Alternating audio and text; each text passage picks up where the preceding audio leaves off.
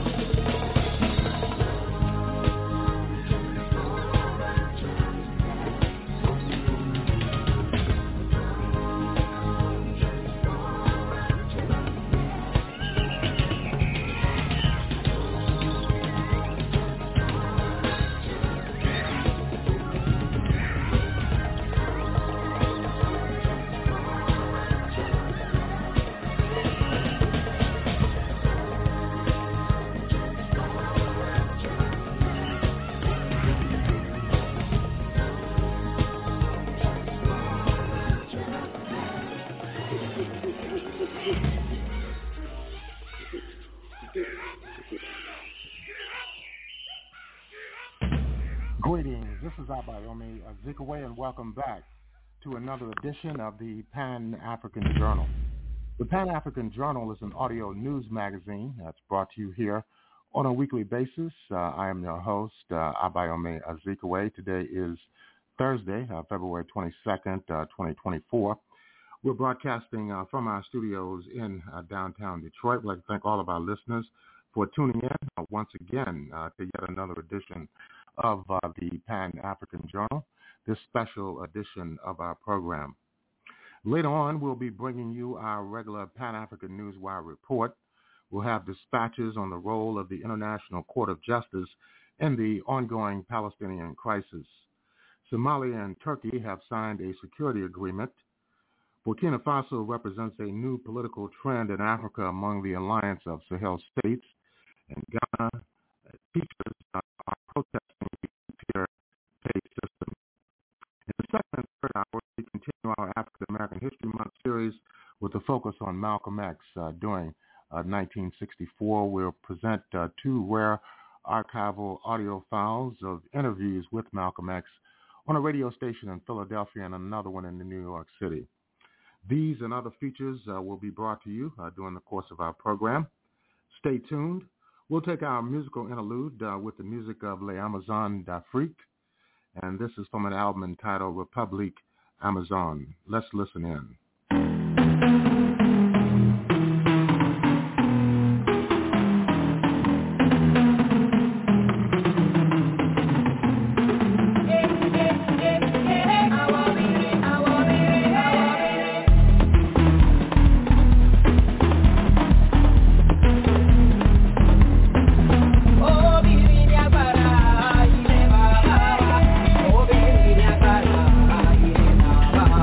Oh,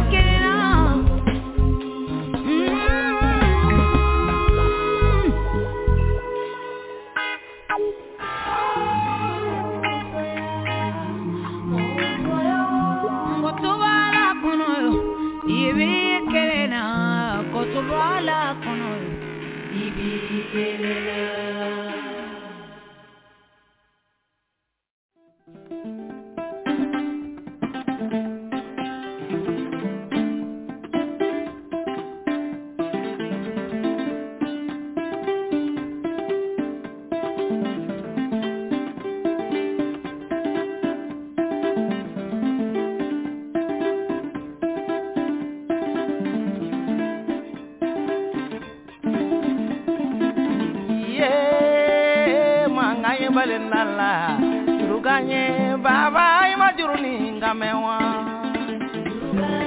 Rungaye, Mangaye, Balinala, Rungaye, Baba, Imajuruni, Game.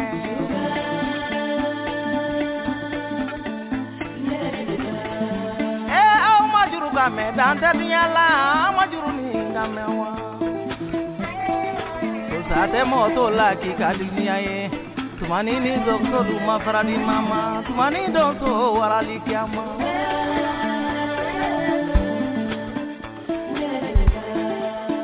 Tokolu bori kame jiki, tokolu bori kame sana jiki, jiki ni dozo duma faradi mama. Manganye balinala, jurukanye baba imajuruni ngamewa. Iwa tokolu bori kame mamadu ni dozo duma faradi mama. Manganye balinala ya baba imajuruni ngamewa. Majurungaya manganye balinala, jurugaya baba imajuruni ngamewa. Jurosgi dongolu walemi, kene karaba dongolu walemi. Jeni gaje dokono so isakono ula fantani ula bandono.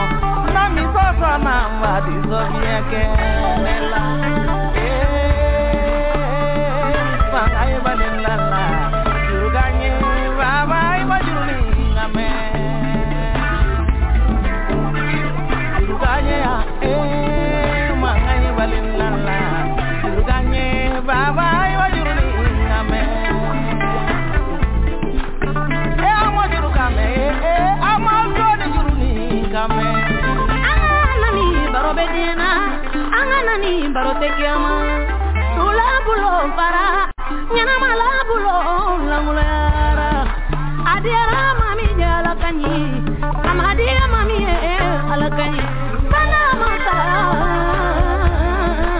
ani duda masa, kiri jalali warikira. Ayam kunyi ni ngane dwi kulonge, ko kulau nyana. Kunyi ni ngane dwi kulonge, ko kulau nyana. Kulilau nyini ngane dwi kulonge, ko kulau nyana. Tangoro bai kulonge, ko ukela.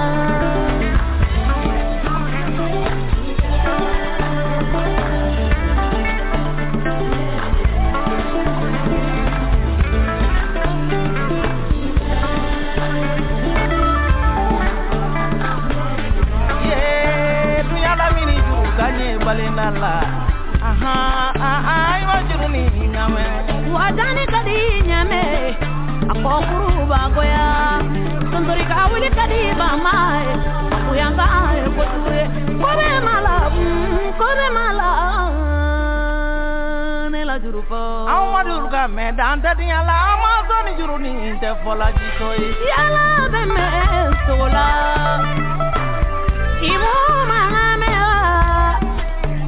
Waya zuli dalali walikirami, ibono jagabiyala, akwaya dalali, mutwaya pembaye, musodebi bana bange, musodebi alimu bange, musodebi walidu bange, musodebi fama bange, musodebi fanda bange, iye musa, nekulala musula. Parapina musula, nekulala musula, paradela musula. Ima sokolu bori kame jiki, sokolu bori kame bana jiki, sokolu bori kame mamadu, sokolu bori kame baidija. Ako ala alikuna kete, bilai alina karate, atemone bo. Wambara donso emrango ganyonye, mbara donso emran serie. He na bara donso emran flying. Anganani barobediana, anganani barobediana. Najuruni ndebo fugari najuruni ndebo dangadenye, najuruni ndebo ila koye. Manganye balinala, juruganye baba imajuruni ngame.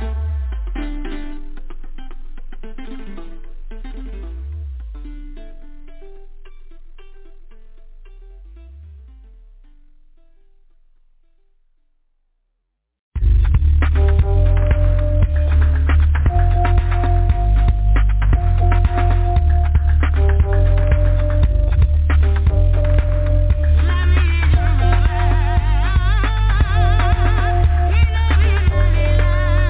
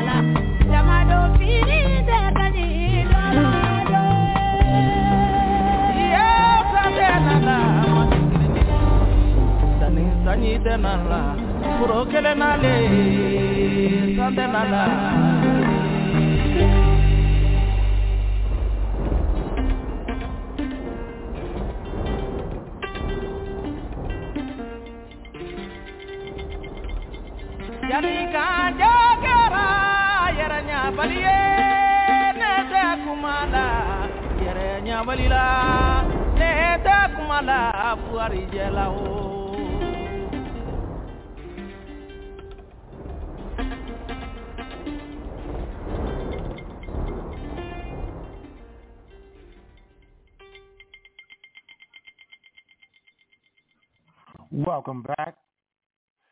You're listening to the Pan-African Journal special worldwide radio broadcast for this Thursday, February the 22nd, 2024. We're broadcasting from our studios in downtown Detroit. And that was the music of Les Amazons d'Afrique, a women-led orchestra from various West and Central African states. And right now we want to move into our Pan-African Newswire segment. These are some of the headlines in today's Pan-African Newswire. And of course, the Pan-African Newswire is available 24 hours a day, 7 days a week. And we'll give you information at the conclusion of this segment on how you can log on to the Pan-African Newswire. Our lead story deals with the International Court of Justice, which is currently examining arguments from more than 50 states after a 2022 request by the United Nations General Assembly for a non-binding opinion on the legal consequences of the Israeli occupation. The UN top court, the International Court of Justice, is currently reviewing arguments from these states. These hearings are part of a Palestinian effort to have international legal institutions scrutinize Israeli atrocities. Israel, not participating in the hearing, said in a written comment that the court's involvement could be detrimental to the achievement of a negotiated settlement. During the hearing, Ma Jinming, a Chinese foreign ministry legal advisor, said that China, quote, has consistently supported the just cause of the Palestinian people in restoring their legitimate right. He went on to say that Chinese President Xi Jinping has stressed on multiple occasions that China calls for a comprehensive ceasefire and an early solution to the question of Palestine on the basis of a two-state solution through negotiations, unquote.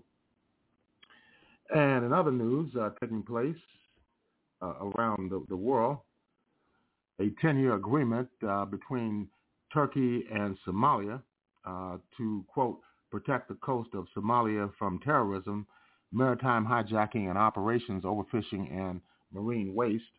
Somalian Council of Ministers and Parliament have both approved a new maritime agreement between Somalia and Turkey, granting the latter, quote, comprehensive authority, unquote, over Somalia's maritime territory. The 10-year agreement states that the Turkish naval forces, quote, will protect the coast of Somalia from terrorism, unquote, maritime hijacking operations, overfishing, and maritime waste. Recently, the Somalian and Turkish defense ministers signed in Ankara an agreement towards enhancing defense and economic cooperation between both countries. Even though Somalian and Turkish relations is an old one, it seems that there are more efforts towards strengthening the relationships between both and ensuring the Turkish presence on Somalian land. You are listening to the Pan-African Newswire segment of the Pan-African Journal.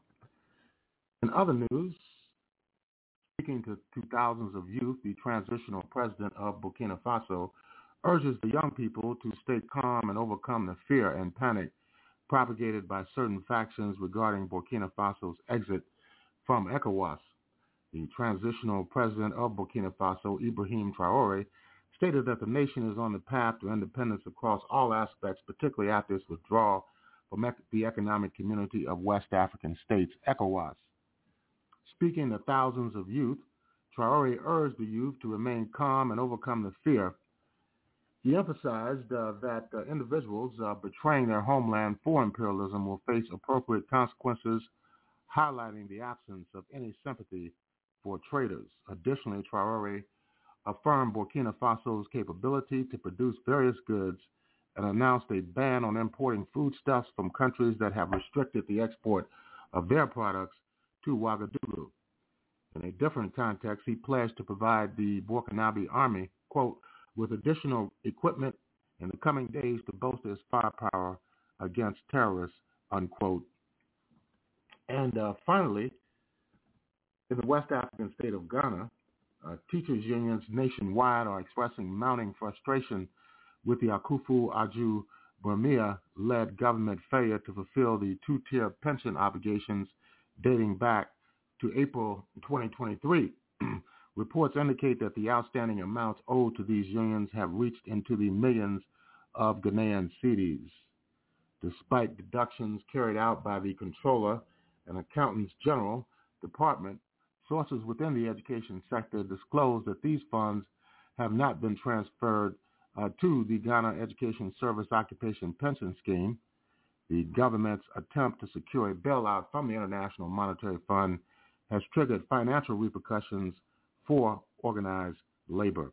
And with that, we're going to conclude the Pan-African Newswire segment of the Pan-African Journal. In concluding this segment of our program, we want to remind our listeners that the Pan-African Newswire is an international electronic press service. It is designed to foster intelligent discussions on the affairs of African people throughout the continent and the world. The press agency was founded in January of 1998.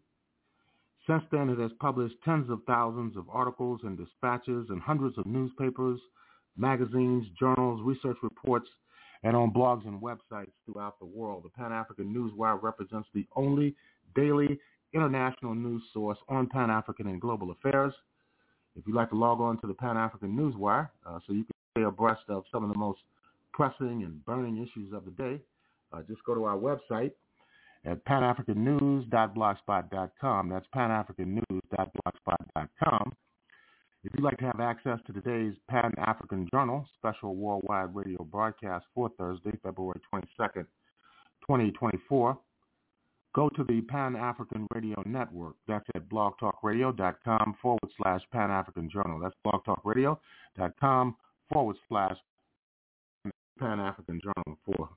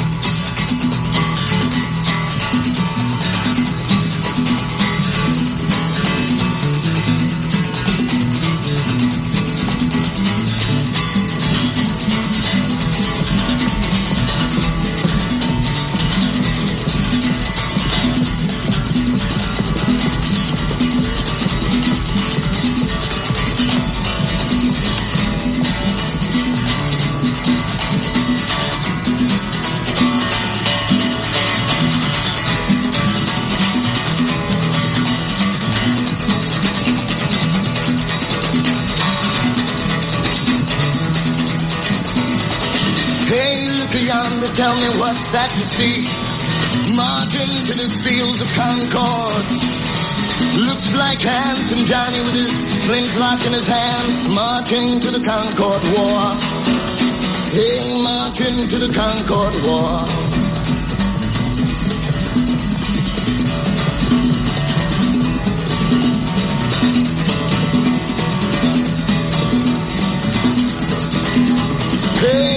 Look yonder, tell me what's that you see. Marching to the fields of Dunkirk. Looks like Handsome Johnny with a carbine in his hand. Marching to the Dunkirk War. Hey, marching to the Dunkirk War.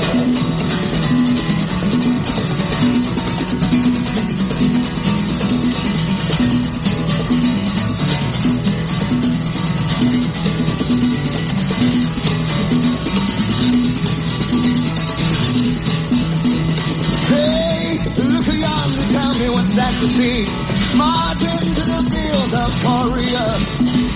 Looks like Handsome Johnny with a M1 in his hand, marching to the Korean War. Hey, marching to the Korean War. Still marching, still marching, still marching. It's a long, hard road. It's a long, hard road. It's a long, hard road. Hey, before we'll be free. Hey, before we'll be free. Yeah, free. Yeah, yeah, yeah, yeah, yeah,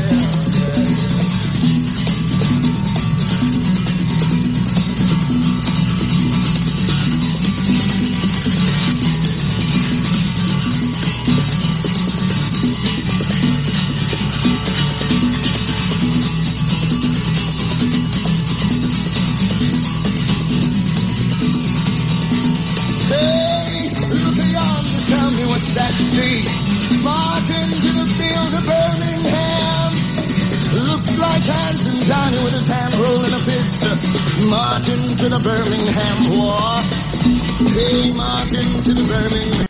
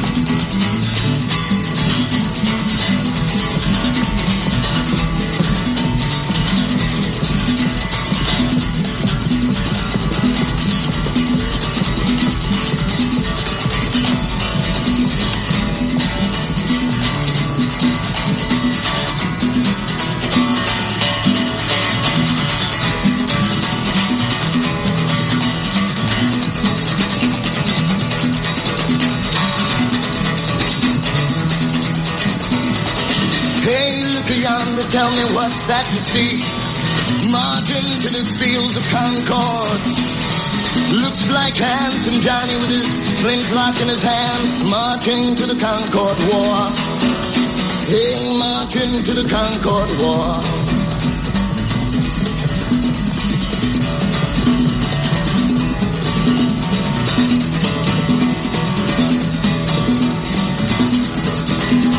Hey, look yonder, tell me what's that you see, Dunkirk. Looks like handsome Johnny with a carbine in his hand, marching to the Dunkirk War. Hey, marching to the Dunkirk War.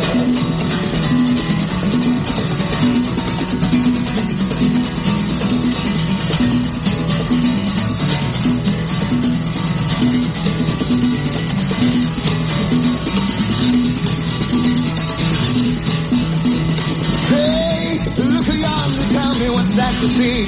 Marching to the field of Korea. Looks like handsome Johnny with a M1 in his hand, marching to the Korean War. Hey, marching to the Korean War. Still marching, still marching, still marching. It's a long, hard road. It's a long, hard road. It's a long, hard road. Hey, before we'll be free. Hey, before we'll be free. Yeah, free. Yeah, yeah, yeah, yeah, yeah, yeah.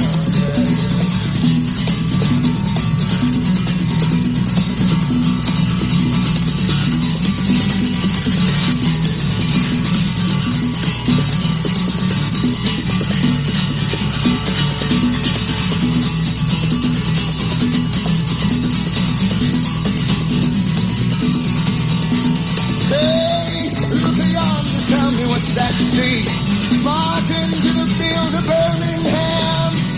Looks like handsome Johnny with his hand rolling a fist, marching to the Birmingham War. Hey, marching to the Birmingham.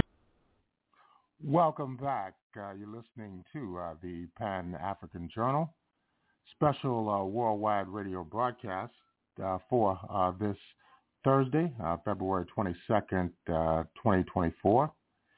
And we're broadcasting from our studios in downtown Detroit. And yesterday represented the 59th anniversary of the martyrdom of Malcolm X, El-Hajj Malik Shabazz, who was assassinated on February 21st of 1965 in New York City. And right now we want to play an interview, rare archival audio file featuring Malcolm X, being interviewed by Joe Rainey on WDAS in Philadelphia on June 4th of 1964, just upon his return from his second trip to the African continent. The first, of course, was in 1959. This was his second trip, and the first one of 1964. He went back the following month to Africa and West Asia. Let's listen to this report. To unite the people of the United States with the people of African descent in the West Indies, the people of African descent in Latin America and in Central America and South America. But when we realize the power and we have here numerically, then and we study the Nkrumah doctrine of Pan-Africanism, which means all the good that they do is not only for the Africans at home, but also for the Africans abroad. We can see that our philosophical migration, though we stay here in the Western Hemisphere physically, our philosophical, our cultural, our psychological migration back to Africa, which means we establish our spiritual ties with Africa, our cultural ties with Africa, while just the establishing of this type of bridge, this type of communication, and this type of bond will be very, very helpful in enabling the people of African descent here in the United States to gain probably one of the strongest political, economic, and social positions that has ever been occupied by a strange people in a strange land since the beginning of the world. How is Malcolm X? Over in Lebanon, at the American University of Beirut, and rather near the American University of Beirut, and some students from the Sudan made it possible for me to give a lecture at the Sudanese Culturals, which was attended by most of the and the faculty from the American University of Beirut. And at this lecture, it gave me my first chance to really feel the pulse of what the African reaction is like when they are given a true picture of the plight of the Afro-American. And there was one white American stood up and tried to defend America in a sense, after I had described our plight, which he couldn't defend it. And he looked so bad trying to, that after he sat down, he held his head. During the rest of the meeting, he sat there with his head down, with shame, with disgrace. And any time, and I learned, and also a Negro, American Negro girl, she stood up too and tried to defend America. And I felt sorry for her, and I didn't even have to blast her, because there happened to be another American Negro in the audience who stood up and sat her down, but good. So I found that anywhere I went, if someone tried to attack me for being very blunt and frank and vocal about our problem, there was always someone in the audience ready to put them down. And I called my wife from Cairo, and she told me that it was reported, at least in New York, by the press that my lecture in Beirut had caused a riot among the students, which was the boldest lie, probably, one of the boldest lies, they've told so many, that have ever been told in this country by anyone. Because the only riotous situation that took place was them crowding around afterwards, to thank me for letting them know what was really going on over here. And when I was in Nigeria, I spoke at the University of Ibadan, which is a beautiful African school in Nigeria. And I did the same thing. I indicted America, really, by just describing the real plight of the black people in this country. And after I had given this lecture, a Negro stood up from the Caribbean area here and tried again to attack me. The students came up on the speaker stand, took the microphone away from him, ran him not only off the stand, ran him out of the hall and off the campus, and would have lynched him had not Essien Udom, the one who went to school in this country and wrote the book Black Nationalism, come to his rescue. And I cite this to show you that any time the African or the Asian or the Latin American is given a true description of the hell and the torture that black people face in America, why it is impossible for anyone to stand up and defend America without running the risk of being lynched abroad. So these are things that I think are good to know, and I cite them very bluntly so that our people in this country will realize that we shouldn't be fighting our struggle for independence and for the liberation of our people as if we're the underdogs. Everybody on this earth is on our side who has a true understanding and knowledge of the nature of the plight or the struggle that we're facing. Another thing I noticed when I was in Mecca, in Arabia, during the Hajj, during the pilgrimage, and it was my stay in Arabia. I stayed in Arabia so long that originally I had intended to leave Mecca and go back to Cairo, to Khartoum, and visit Kenya, Tanganyika, Zanzibar, and Uganda before going to West Africa. But when I got to Arabia, I was informed by Mohammed Faisal, the son of Prince Faisal, who is the ruler of Arabia, that I was to be a state guest. So that during the entire 12 days that I was in Arabia, I was the guest of the Arabian ruler who put me in a suite at the Jeddah Palace Hotel, the most beautiful place I've ever been, and put a car at my disposal with a chauffeur and a muallim, a religious guide, who then and also made it possible for me to commute back and forth between Jeddah and Mecca and Medina and the other holy cities in Arabia almost at will. And it was the nature of my stay in Arabia that was prolonged, that made it imperative that I cancel my entire East African journey and go on into West Africa. And I might point out that I learned more about the religion of Islam, the Orthodox religion of Islam, while I was in Arabia than I ever dreamt. And it did have a great influence on much of my thinking today. And I also was able to see while I was there why Islam has been more effective in establishing brotherhood among mankind than any other religion. And what actually had sent me to Mecca was one of the messenger's sons, Minister Wallace Muhammad, the brother who used to be the minister right here in Philadelphia. He had told me back in February of 1963 of the importance of the Muslims in the Muslim movement getting a better understanding of the Orthodox religion of Islam, getting a better spiritual understanding of the religion of Islam as it is actually practiced in the Muslim world. And at that time, I contended with him. I wasn't receptive to what he was saying because there were other things that he said wherein I thought he was wrong. But I lived to see that everything he told me at that time was 1,000% true.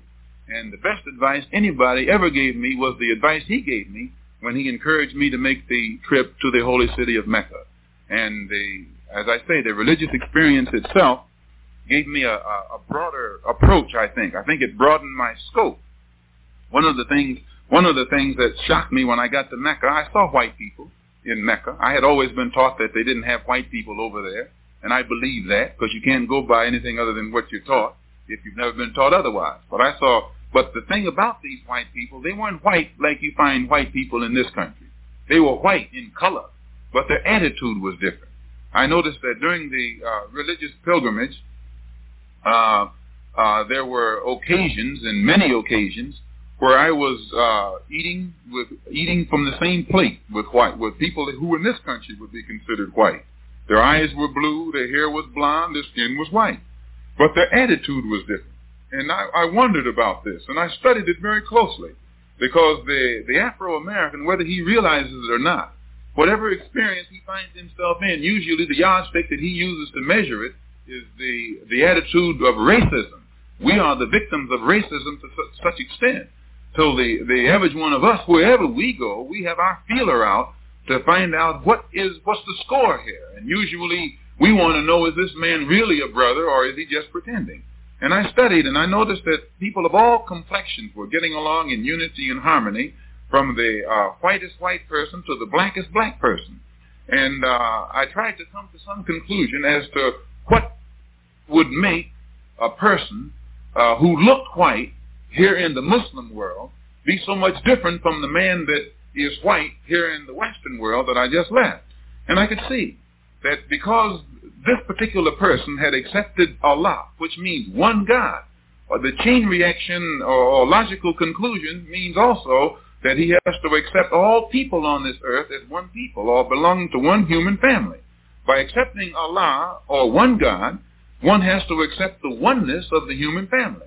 And when one accepts the oneness of the human family, then one realizes rather that the various complexions are only the varying degrees of people and how they look that it takes to make up this human family. And by looking upon all as the same, the people who appear to be white don't regard themselves as white in the same way that the white man in this country does.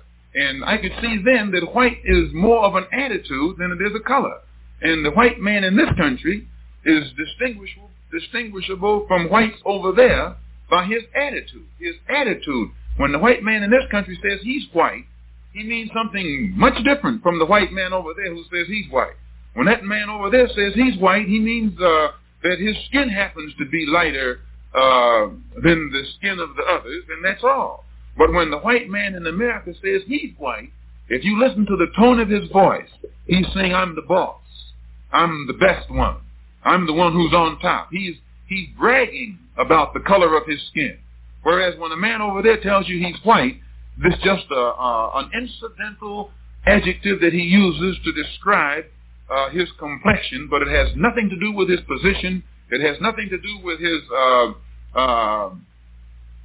brain content or anything of that sort. And I did feel that if the religion of Islam could do for those white people over there, or so-called white people over there, if it could remove the white from their mind, as it has, perhaps if the white man here in America would study the religion of Islam and get a better understanding of it in time, maybe he could change his racist attitude and save himself from the inevitable destruction that his country must meet as long as this attitude of racism prevails here in America. And America has the most deeply ingrained attitude of racism than exists among in any country anywhere else on this earth.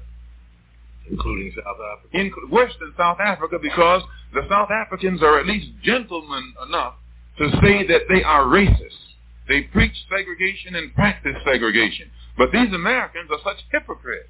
They have the audacity to say they're preaching democracy while they're actually practicing hypocrisy.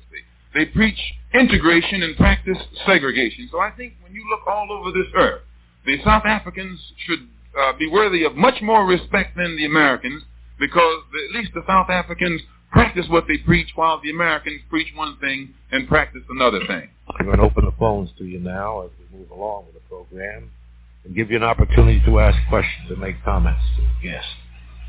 Trinity 81023 or Trinity 81024, those are the numbers to call.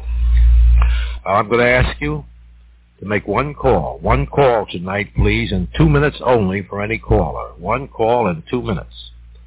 The segment of the program brought to you by... And trying to become more acceptable in the eyes of our president.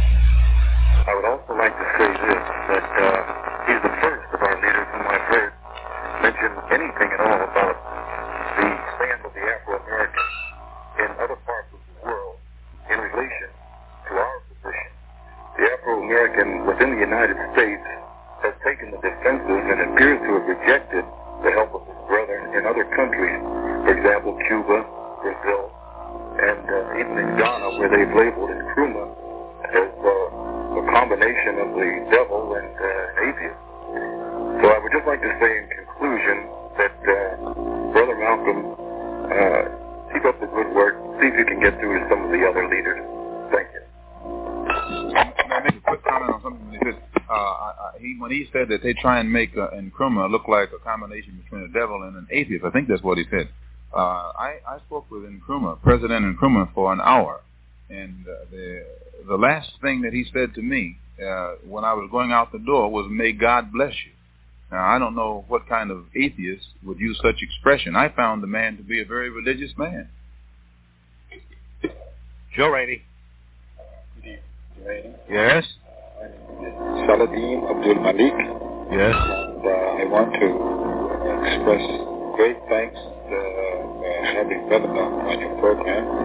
And I say that he has expressed himself tonight better than ever before in the past. I've ever heard him. And I have just 2 or 3 questions that I think that might be important. Well, you've got 2 minutes now. Can you get 3 questions in 2 minutes? Yeah, I'll try my best. I'm timing myself.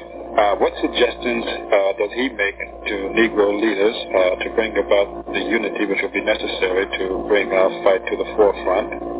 And the next one is, what is his new outlook and what is his personal intentions as a Muslim in regards to other Muslims here in the United States? And the third question is that in listening to him, I was led to believe that he might have been misled or misguided in some respect in the past, and it appears that he has made new ideas since he made this trip overseas to Mecca in Africa.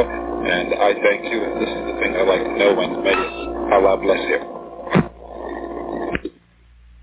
Well, the Afro-American leaders in this country first have to realize, not only as individuals but also as organizations, that there is no one man wise enough or with a vast amount enough knowledge to really see the problem in its entirety as it actually is. There's no one organization with a scope broad enough to see the problem in its entirety as it actually is. And I think that when it is realized that it'll take more than individuals to solve the problem, then this combination of individuals will get together and discuss it more objectively, not through the eyes of their organizations, but as the problem actually is, and it will be easier to submerge their differences then and reach some kind of solution. I frankly believe, and I've made this mistake, from having to represent an organization and therefore looking at the problem through the eyes of an organization, I've made the mistake of giving a call to Negro leaders to unite, and then I would have to qualified by saying we will unite with them as long as we're not asked to compromise our religious principles. Well, this right here eliminates chances of unity. The problem is too big for one organization. And if I say to some Negroes, let's unite, and we can do it, but if it goes beyond the scope or the principles of our organization, then I'm more interested in the organization than I am in a solution to the problem. If you come to me with a solution and you prove to me that it is a solution, I shouldn't care what my organization represents if I'm really looking for a solution to the problem. So most Negro organizations are interested in solutions only as long as the solution will enhance the prestige of their particular organization or their particular self. So what we have to do is see the complexity of this problem and the vastness of it. And then we will realize that we are going to have to forget some of these so-called organizational principles and organizational aims and objectives, and realize that the real principle and the real aim and the real objective is a solution to the problem. Everything else can be put right down the drain. If you got some principles that won't help us to solve this problem, then you have the wrong principles. And this is my reaction from having traveled abroad, and I just think that it broadened my scope.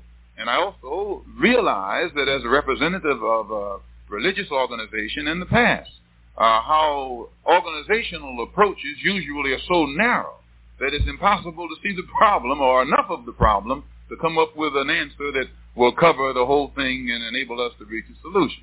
And what is as far as my attitude toward other Muslim groups is concerned, when I was in, as I said earlier, when I was in on the religious pilgrimage, the Hajj to Mecca, one of the things that I was standing on the steps in Mecca, on the steps of the house where I was staying in Mecca one day, and a member of the Turkish parliament who had led the Turkish Muslims to Mecca we were in conversation together, and he pointed out, it was actually he who pointed out, he's a very learned man, that that this particular area, Mecca, during the Hajj season would be an anthropologist's paradise, because you have an opportunity to see every specimen of humanity. And it's probably the only time in history and the only spot on earth where you can see every specimen of humanity represented at the same time, from the whitest white to the blackest black. Every culture is represented there. And realizing that Islam is a religion that brings all these people together and enables them to work in harmony and unity toward one common objective because they believe in one God, I frankly believe that if all of the people in this country were able to broaden their scope to that level, it would be possible to formulate some kind of working unity that would enable us to see broad enough to get some kind of solutions to our problem, religiously, politically, economically, socially, academically, intellectually, and otherwise. And I should point out, too, that one of the things that where he says that I think I was misled in the past. Yes, I must admit that I was, and I probably never would have said this before making the pilgrimage, because when you separate from an organization, it's just like a man separating from his wife. At first, the separation is physical, but it's not really psychological. You separate from her, and though you are separated, you still have some strong feelings and thoughts about her, so you're still subjective whenever you think about her.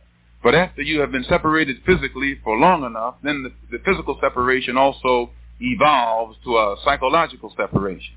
And it's the same when a person separates from an organization, whether it's religious, political, fraternal, or otherwise. At first, it's the physical separation. But after that separation has existed for a while, it becomes a psychological separation, and you retain your objectivity, your ability to be objective.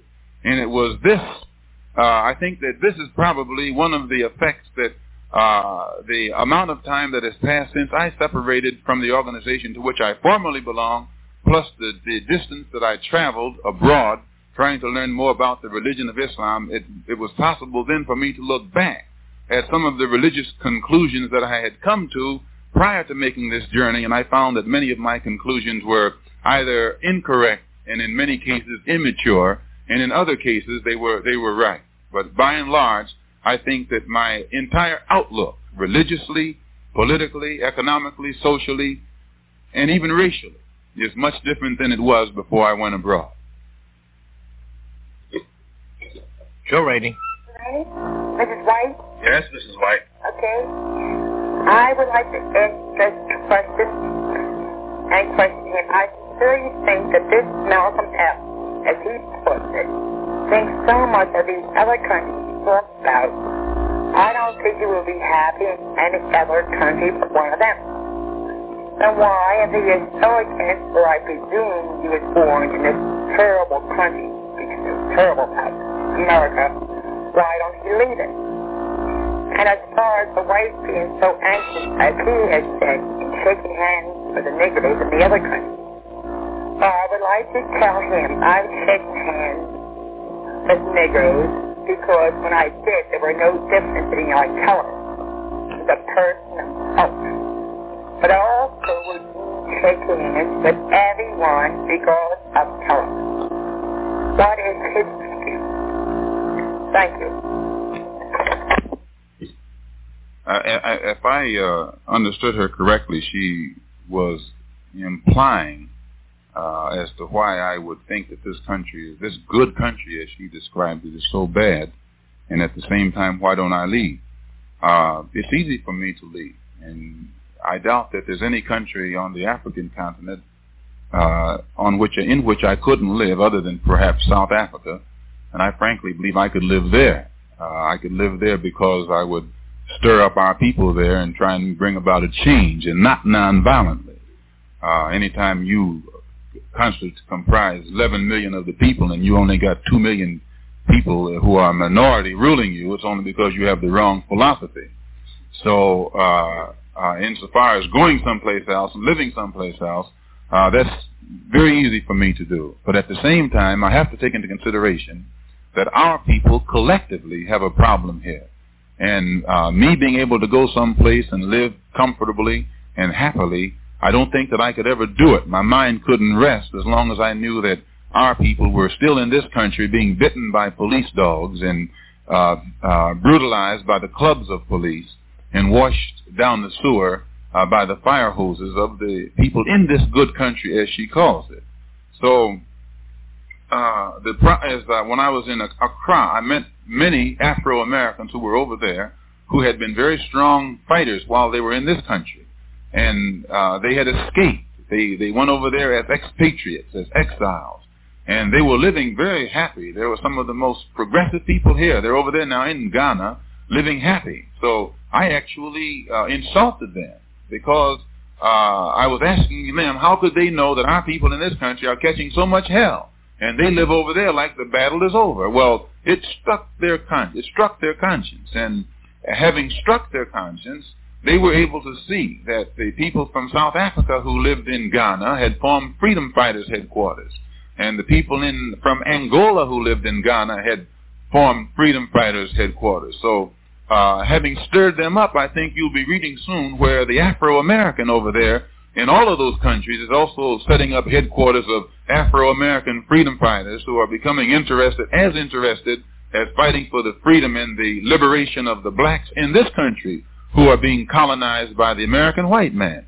The same as the blacks in South Africa are colonized by that white man, and the blacks in Angola are also colonized by that white man. So the problem will be solved as soon as we wake up and realize that we catch as much hell here as we catch it abroad. And as long as one black person is catching hell, all of us are catching hell. And just for one to escape and go to another country doesn't solve the problem. All of us have to have our problem solved, or the problem has not been solved for anyone. Joe Rainey. Hello, Mr. Rainey. This is Quitman X. Yes, Quitman X.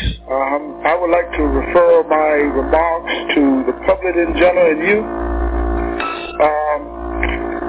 I recall some time ago that I had heard a minister who during that time was referred to as Malcolm X. One of the times when I had first come into the Nation of Islam, he used to be very convincing of the teaching of the most honorable Elijah Muhammad, the messenger of Allah, whom I believed in then and I still believe in. Now, I heard Malcolm Little tonight make a speech about no organization or no man in the United States has broad enough in scope and mind to know our problems. Now, in so much as I know that Elijah Muhammad is the messenger of Allah, and he professed to be a Muslim. Now, he professed, that is, you understand? Now, I would like to know, what is he saying? Is he saying that God himself is not broad enough in scope, or he got a better plan than God Almighty? Of course, I'm not talking to him as I don't talk to traders anyway. You see what I mean? But I would like to know, when did he turn a hypocrite? Was it then when he was so convincing, or is it now? Does he want me to answer? Yeah. Here's a person who is reflecting the same thing that I'm glad I escaped from. It's true. There's nobody in America who has ever been able to represent the Black Muslim movement and Mr. Muhammad in the manner that I have. In fact, I think most objective students of that organization will agree that had I not represented it as religiously and sincerely as I did, it probably would still remain unheard of today. So instead of this brother, who was probably well-meaning but guided by his own lack of knowledge and understanding, being ignorant enough to jump on a public microphone and challenge me, he should have asked himself, what was it that caused me to turn? I gave him a hint a little while ago when I said that a separation, when it takes place physically, doesn't always take place psychologically.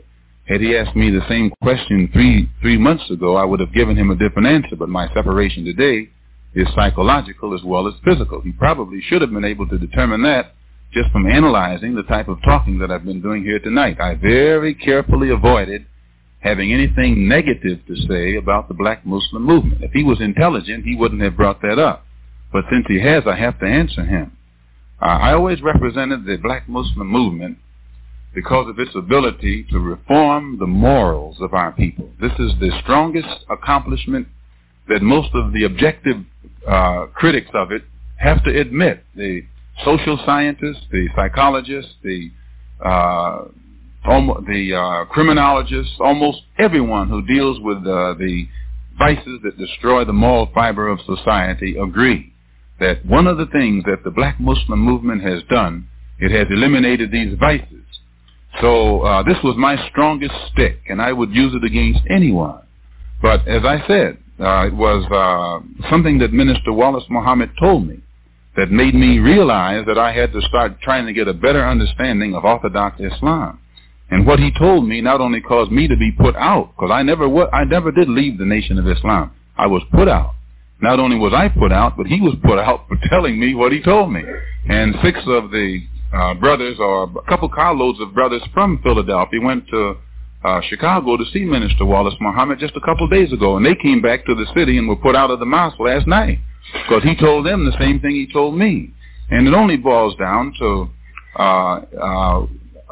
one of the young teenage sisters left Detroit and became a secretary in Chicago in 1956, and she became pregnant. And we have a strong law in Islam, in the Muslim movement, whereas if anybody, man or woman, has any kind of sexual relations with someone to whom they are not married, automatically they are given time. They're put in isolation. They go before our court. They're brought before the Muslim body. They are humiliated. They are actually disgraced and put in isolation from 1 to 5 years. And this happened to this young sister.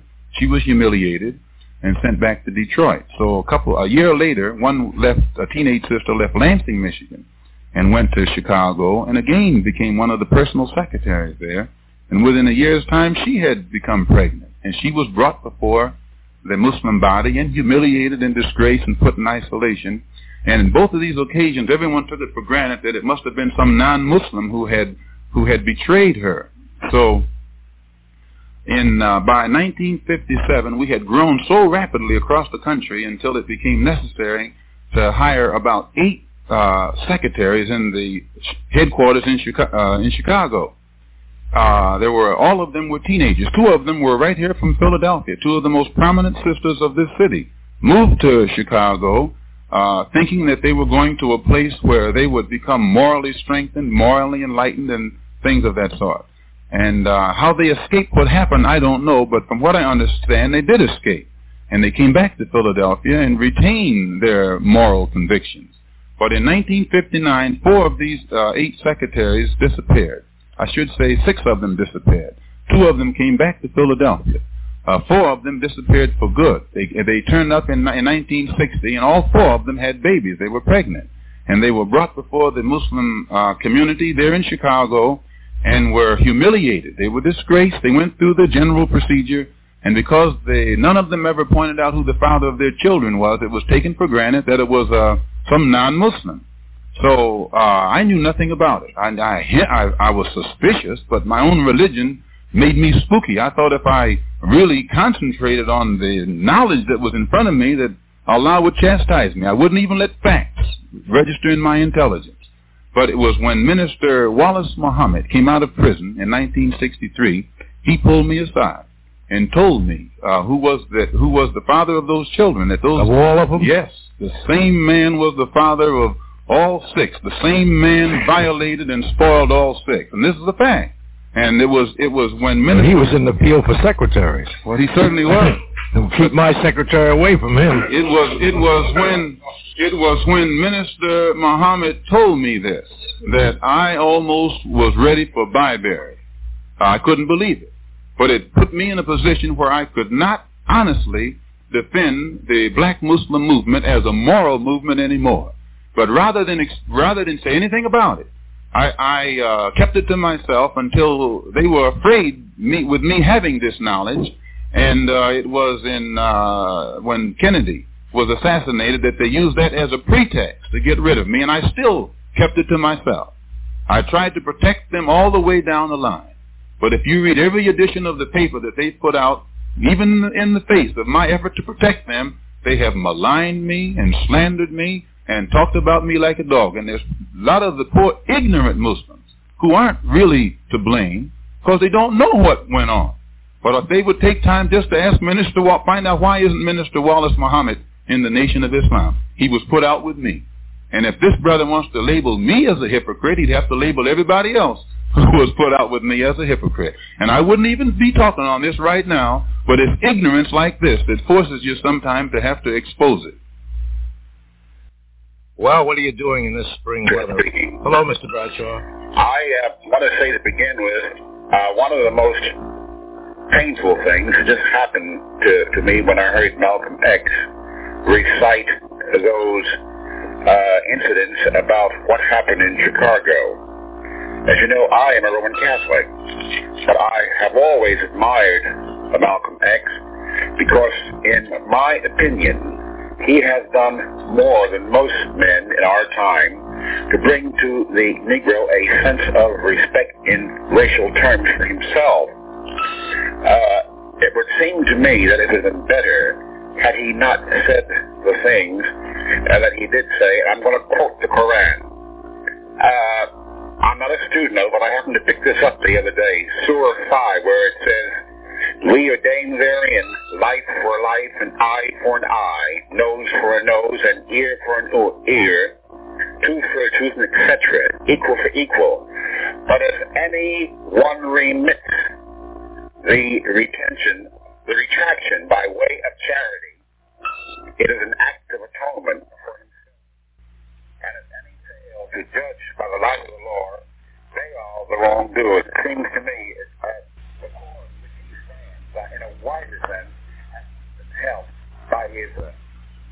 I am told by pretty good sources that every effort was being made, every excuse was being sought after to find a justifiable way to do exactly what was done. And when he said, why did I keep this thing so long to myself and then tell it now, I'm surprised at him for thinking ill of me, for speaking truth. If he had listened to this person malign me and slander me, actually, he would have been able to detect that someone had really poisoned this person. Someone had filled this person's mind with poison to make him think that I was the criminal, that I was a hypocrite. Well, whoever did it was a person who had a full knowledge of what actually had taken place. And it has only been my silence that has created a vacuum that has enabled very skillful people to plant the seed of poison to make it appear to the public that I am wrong and was wrong for having left the Muslim movement. Well, I was silent on it for a long time. And during this silence, I think many people have been led astray and have been misinformed and are right now being misused. So I have no alternative other than to speak it. If they want me to be quiet, then they should keep these little brothers who are ignorant quiet. But from now on, anybody who opens up their mouth on me, I will sting them. And I will sting them with truth, and I'm not particularly concerned with what the consequences may be. And in regards to this gentleman who said, why must I teach hate? I don't think any white person in America is justified with classifying anything that black people in this country teach as hate. The black man is being bitten by your dog that white people are sicking on us. Our heads are being battered with clubs that your policemen are putting up beside our heads. Our women and our children are being washed down sewers by white men who will have hoses in their hands toward us. Now, how in the world can you see us being brutalized and victimized day in and day out? And when we speak out against it, you have the nerve enough to say that we're teaching some kind of hate. You should be ashamed of yourself. Whether you are, and if you are a Negro who happen to be calling, you are a Negro on the outside, but you're white on the inside, because you have more feeling for the white man than you have for your own kind. How in the world could you see your own people being brutalized as our people are being brutalized? You see the white man in Washington, D.C. right now, every form of political trickery imaginable is being exercised just to keep us from becoming citizens. And you have the audacity to say, I teach hate? No, if truth is hate, then you need a whole lot more of it. I'm just telling you the truth. Take it or leave it. Not an all-American remark. They imported my blood brother, flesh and blood brother, and put a script in his hand to make him attack me on national television, national radio, and at no time did I open up my mouth to defend myself. And the same thing that I just stated, I knew it then. But I knew my brother was dumb and didn't know what he was doing. He had no knowledge of it. And they used him in his ignorance. So I don't intend to keep my mouth shut and let our people remain ignorant so they can continue to be used, because they'll find some innocent person either committing murder or some innocent person being murdered because of their innocence. Go, Randy. And I just that this was a very poor way of defending himself. I think, as he said, in Africa, and he had a plan to, had he told the people that by them running away was no way of solving the problem, that we have to face it. And I think that is something that should have been done starting about 300 years ago, that we should face the problem. And I think by him making this statement at this late stage in the way that he did, I think was very poor, and I've enjoyed him. I think he's a new man, and I feel that he had a lot of possibilities. But for him to attack and solve this problem this way on the air with no one else to discuss it with him at the time, I think was very poor, and it shows that it's something that we're trying to get away from. In all of this fighting that we're doing here, we have to get away from that idea and that way of attacking any problem. And I'd like to know from the gentleman what he intends to do in helping the people of the United States in this new way that he explains in his new understanding. Thank you. Thank you. Yes, but I have to comment again on the first part of her statement before I go back to her question. This right here shows you what is really basically wrong in this society, and also on the part of our people in trying to correct it. I stated from the start that no one has ever defended, and I don't think anybody in America will deny that anyone has ever defended a movement or represented a movement as I have defended and represented the movement to which I formerly belonged. At no time have I attacked it. Now, all someone has to do is pick up any newspaper that has been put out by that movement since I left. And you will see, once you know the true reason why I left, then you go back and read the type of slander that they put out, and I think you'll have to agree that it was remarkable that I kept quiet as long as I did. And then you also go back and listen to what this young man said. And I happen to know that the man is ignorant. And he says these things only in his ignorance. But I'll tell the world. If they What young man? This young man who asked the question as to, rather, who attacked me as a hypocrite. Whitman X. Yes, Whitman X. Whitman. Yeah. Whit. That's a good name for him. And I don't hold it against him because I know what they're doing. And probably the public doesn't realize what is being taught from the various pulpits in most of the temples where I'm concerned. And I'm willing to take whatever consequences are forthcoming for what I'm saying. If I'm not going to bite my tongue in talking about what the white man and others have done, what makes someone think I'll bite my tongue now? I don't bite my tongue on anyone. I kept my peace as long as no one got on the air and attacked me. But when somebody starts attacking me on the air or otherwise, you are attacking a man who will defend himself if it costs him his life and if it costs you your life. Now, insofar as the new way that the lady asked about, one of the things that our people have got to realize is the problem that's confronting us is not the problem that can be approached by an individual organization or an individual person. It's a human problem, and it's a problem for humanity. And until we take the problem out of this civil rights context and study the various human rights findings of the United Nations and these other international bodies, we'll never be able to place the problem in its proper perspective. When we realize it's a human problem, a problem of humanity, then all human beings on this earth will have to work with us to see that the human rights of the black people in this country are respected and protected, as well as the human rights of others are also respected and protected. I would like to address a couple of brief observations to your guest. First of all, What is your name? Complete accord. What's your name? Appraisal of the. You want to tell me your name? Yeah, Bob Lambert. All right, Mr. Lambert. I'm in a complete accord with his appraisal of the severity of the situation that the Afro-American faces in this country. I will concede to him that he is perfectly correct in supposing that there is complete justification for the Negro in this country to feel spontaneously an emotion at least closely akin to hate of the white person categorically. However, I would like to suggest to Malcolm X that there is a grave logical problem involved in some of what he has said, at least in the past, and I would like him to comment on it. And that is the logical problem of over-induction. That is to say, he is committing, I believe, the same grievous error of reason as has been committed typically by many whites, in fact, most whites categorically. That is to say, hating the one who is not guilty for the sins of those with whom he shares color that are guilty.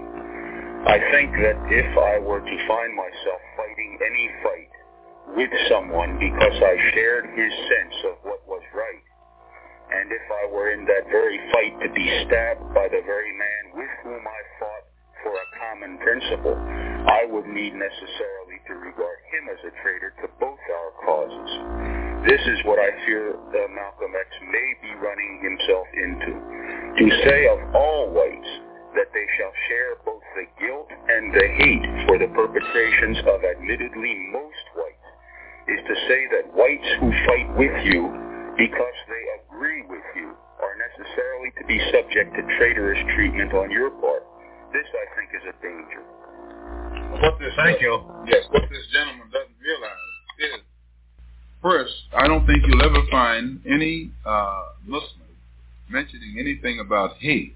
I have never heard any Negro in this country use the word hate. This obsession with hate is usually on the part of whites. They're so guilty that they think every black person in this country either hates them or is teaching others to hate them. But this is a guilt complex on the part of whites. They're so guilty that they get this impression. whenever he's, and we don't collectively condemn all white people. We are condemning the deeds, the collective deeds of the people in this country who have victimized our people collectively. No, condemn all white people. We are condemning the deeds, the collective deeds of the people in this country who have victimized our people collectively. No, whatever category we are born in, we're still a collective category. Look at Ralph Bunche as an internationally recognized and respected diplomat.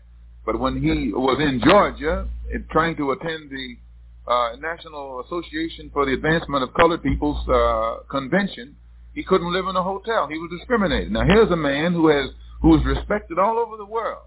But here in America, he's placed in the same category of any other Negro. There was a congressman from Detroit, Diggs, was in a house down in Mississippi, which was bombed. He's in the Congress. Yet he's placed in the same category of all Negroes. The fact that they place him in this collective category makes him the potential victim because of the color of his skin. No matter what he attains, no matter what his academic, his intellectual, or professional level is, he still is in the same category, collective category, and a potential victim as all other Afro-Americans or Negroes in this country. Well, just as we are in the same category collectively because of the system, I think you'll find that white people have to realize that they are collectively guilty, even though as individuals they haven't done it, because they happen to belong to that race that is doing it. Collectively, they're just as responsible as Bunch is part of this collective crime that's being committed against us collectively. If he can't escape as an individual, I don't see how white people think they can escape as individuals. It's a collective problem. And until the problem is solved for all, it hasn't been solved for one. And when you look deeper into it, sir, I think you'll agree that it's the system itself that we call democracy that's absolutely incapable of giving the things to the black people in this country that it gives to white people. Just as the system of a chicken is not capable of producing a duck egg, though both belong to the fowl family. A duck just can't lay a chicken egg, nor can a chicken lay a duck egg, because the system of the chicken isn't so constructed that it will produce a duck egg. Well, just as that can't happen, the system of here in America, the political system, the economic system, is not so constructed that it is capable of producing freedom for the Afro-American. And until you show me where the chicken can lay a duck egg, you will never convince me that this system that we call democracy can produce the fruits of democracy for the black people in this country. Are you saying at the same time that the Negro should, you say you cast aside the word hate a few minutes ago, should look with ill favor against all white people? No. You're not saying we should be cautious. Yeah. You're not saying that they should look with ill favor against all whites. So are you saying that there are no whites in the United States who are friendly to Negro or the Negro cause? Well, the wolf was friendly to Red Riding Hood when she come knocking at the door, and I think the motive is the thing that she had to examine. And you'll find that in. Well, are you saying then that no white is friendly with the proper motive? Well, if they are, and even if they are, I think our people are beginning today to search for the motive. Just these beautiful words that whites shower us with aren't sufficient. You'll find that the average Afro-American... But what about actions? ...has become, well, we study the actions too, because the motive is the thing. We go for good actions. But at the same time, it is imperative today to study the motive behind those good actions, just like... President Kennedy. Well, we still get to the point that after you do that, do you always find that the motive is an ill motive? No. Well, any white person who's properly motivated in trying to help the Afro-American get a solution to this problem, I think that properly motivated white person will find himself getting a just reward. But if the reward is all he's looking for, then he's not properly motivated. But there are such people. That's my point. Well, probably they are. My search, hasn't... But you haven't found any? I haven't searched hard enough, perhaps. I'm forced to believe that there are some good white people in the United States. Well, I don't think that they're all ill-motivated. I didn't say that. Now, I don't know whether, I won't say that we don't have to look far because they're far and few between, but I still haven't been convinced that there aren't some good ones. Well, I never would say that there aren't some good ones. But as an Afro-American, I'm only 39 years old. And in 39 years, you haven't found one? In 39 years, it has been difficult for me to look back today and find one whose motives I don't suspect. Joe Rainey. Yes, Reverend. I just want to say to Malcolm. You're a stranger. Huh? You're a stranger. Well, I've been asleep, but he said something tonight that got... You mean you heard him while you were asleep? Yeah, I got up out bed. I was laying asleep between sleep and wake, laying there by the radio, and he said something, and he was talking about the man, the girl. Now, one thing I want to say to him, if it is the truth, Malcolm, it is the truth. Only the truth shall make you free. Now, this is one thing that you find among us. They want to do anything, all kind of filth, dirty low down, and hide behind the door, but they don't want it to come out in the open. That's right, they'll kill you. Whatever the truth is, it is the truth. And it seems to me that every time you start telling some kind of truth, then especially the female, because it seems to me that there's a psychological block among the female that come out. It seems like it must be some guilt complex in them that bring these things out as soon as you speak about this, these women, what have been there. Now, if that is the truth, it's the truth. And I don't blame it for standing up for the truth. But I want to call your attention to just one thing. If you will remember when you was here once before, about 6 or 8 months before you separated, and the article was in the Pittsburgh Courier, and I called your attention to it when you're supposed to be moved from wife. You remember that, Malcolm? I remember. All right, I called your attention, and if you remember the last word I said before I hung up, I said this. I said, look to me like this is the beginning of the end. Don't you remember? Oh, yes, brother. I never forget a thing. So I just want to compliment you on telling the truth, because when it comes to the truth, it seems to us that our people want to cover up and hide. If our children do something wrong, we want to say, oh, he's a good boy, but he's wrong. If a child is wrong, they're wrong. If the man got the women out of the way, he got them out of the way. He was wrong. That's about it. Yes, thank you, Reverend, and I'm glad you reminded me of that incident a few months back. This is true. Many people tried to tell me what was coming. And I think that those who tried to tell me will also admit that I was just as sincere then in trying to defend what I knew, in trying to defend the movement that I represented. Even though they were trying to tell me what was coming, I always defended Mr. Muhammad, and I always defended the black Muslim movement. But I think that the whole world will agree that some skullduggery took place. And although I have been covering it up, I don't intend to cover it up. As the Reverend said, if it's the truth, tell it. And it is the truth. I didn't say who was the father of those children, but it doesn't have to, all one has to do is find out, did those 6 teenage sisters actually were they molested? And were they debased? And then were they humiliated? Were they disgraced? And every Muslim in this country who is a member of the Muslim movement, right to this day looks down on them, because the Muslims don't really realize who it was that actually destroyed the virginity, the chastity, and the reputation of those girls, because they stood up and took the blame, knowing that the one that was sentencing them out and humiliating them was the one responsible for their condition. And I think those sisters have to be given credit, and until it's told, the honor will be going in the wrong direction, and the blame will be going in the wrong direction. And this is the thing that preachers in this country have been doing from time immemorial. And until someone stands up and puts a stop to it, it will continue to take place. Joe Rainey. Hello, Mr. Rainey? Yes? I'll make it short. Who is this? My name is Quitman. No, one call tonight, Quit. One call. I limited everybody to one call in 2 minutes. I'll just make one statement, that's it. Joe Rainey. Yeah, that's not fair, Quit. Joe Rainey. Before you go up there, I want two things. I want to say, what can we do to project the African personality in America? And will Brother Malcolm be appearing here to form some type of, to give a rally in order to project his personality? His philosophy, okay. Thank you. there are many brothers here in Philadelphia and sisters who are interested in the African personality, and steps will be taken within the next month to lay the foundation for a mass rally that we intend to have, and it will be announced right here on this program, the most progressive program in Philadelphia. Oh, thank you, sir. That was Malcolm X on June 4th, 1964, on WDAS in Philadelphia, discussing a myriad of issues.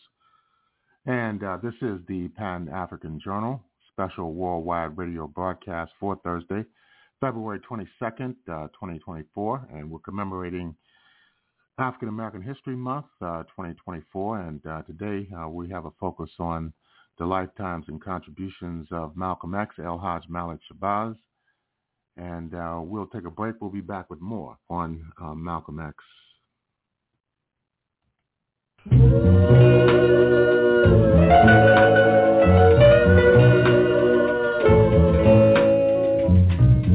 Ruler of my heart, driver of my soul, where can you be? I wait patiently, my heart cries out, pain inside, where can you be? I wait patiently, when you're lost, the going gets rough, come back, come back, come back. I've had enough. Make me a queen, happy again. Hear my cry, please, my king.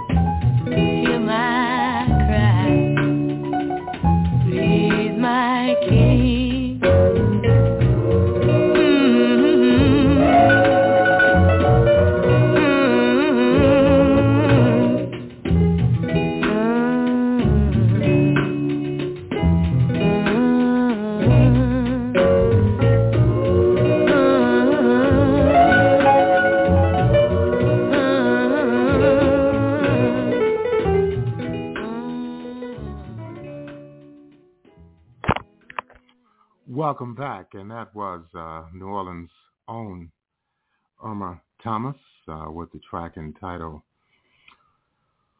Ruler of My Heart, and you're listening to the Pan-African Journal, special worldwide radio broadcast for Thursday, February the 22nd, 2024, and we're broadcasting from our studios in downtown Detroit, and we'd like to thank all of our listeners for tuning in once again to yet another edition of the Pan-African Journal, this special edition of our program. If you'd like to have access to this program, just go to the Pan-African Radio Network, and Pan-African Radio Network can be found at the blogtalkradio.com/Pan-African Journal. That's blogtalkradio.com/Pan-African Journal.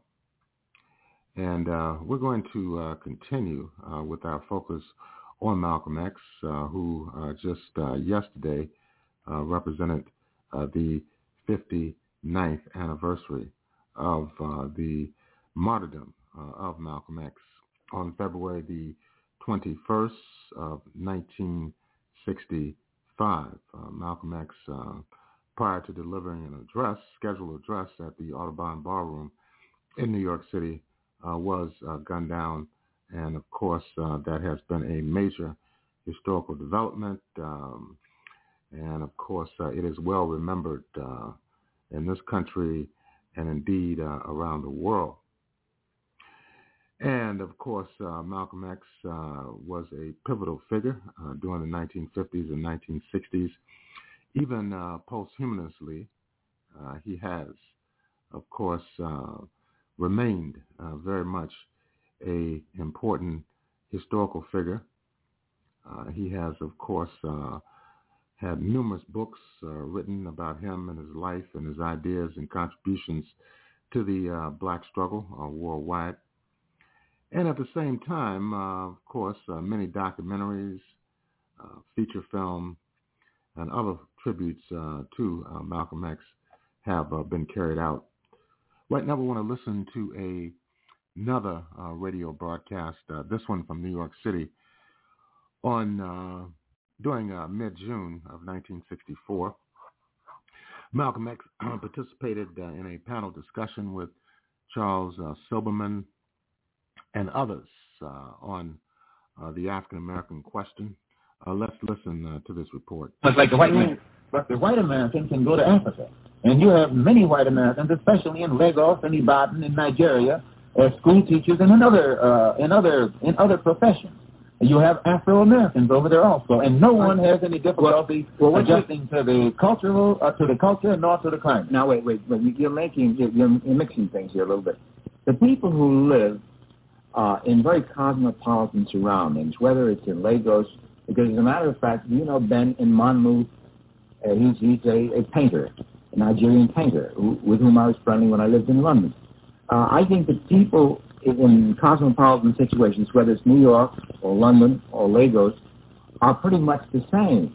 This is quite a different thing from being a part of the culture in the sense of the culture of the people in the street. You would have just as much difficulty going into the Kentucky hills right here in this country, back in the backwoods. I don't deny that. So all I'm trying to show you is that you evidently have the impression that most of Africa is woods or jungle, and that there are no cosmopolitan cities there.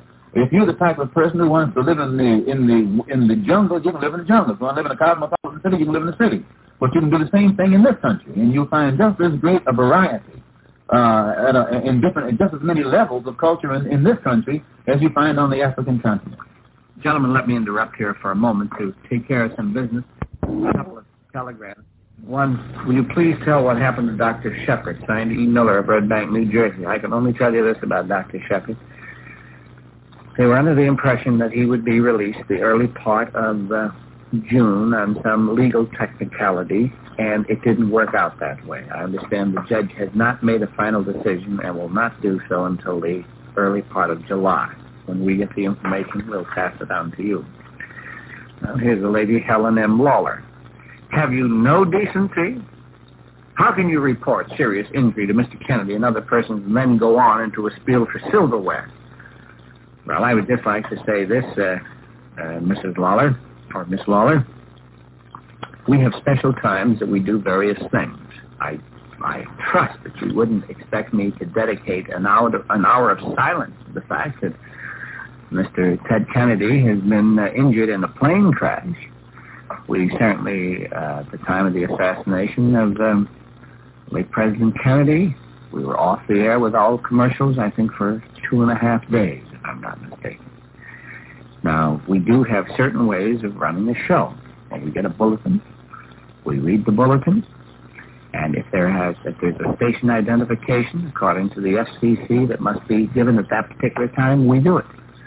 And if there's a commercial, we do that too. If you feel that I lack decency, this is your privilege to have that opinion of me. Well, that's all for these telegrams. The others are not relevant to our discussion of the morning. We're talking this morning with Charles E. Silberman. I don't know what's wrong with me this morning. I think it's that illness. The title of the book that Mr. Silberman has written is Crisis in Black and White, and it's published by Random House. And I would just like to say this to our listeners, because we naturally reach a portion of New York listeners as well as covering some 40 states.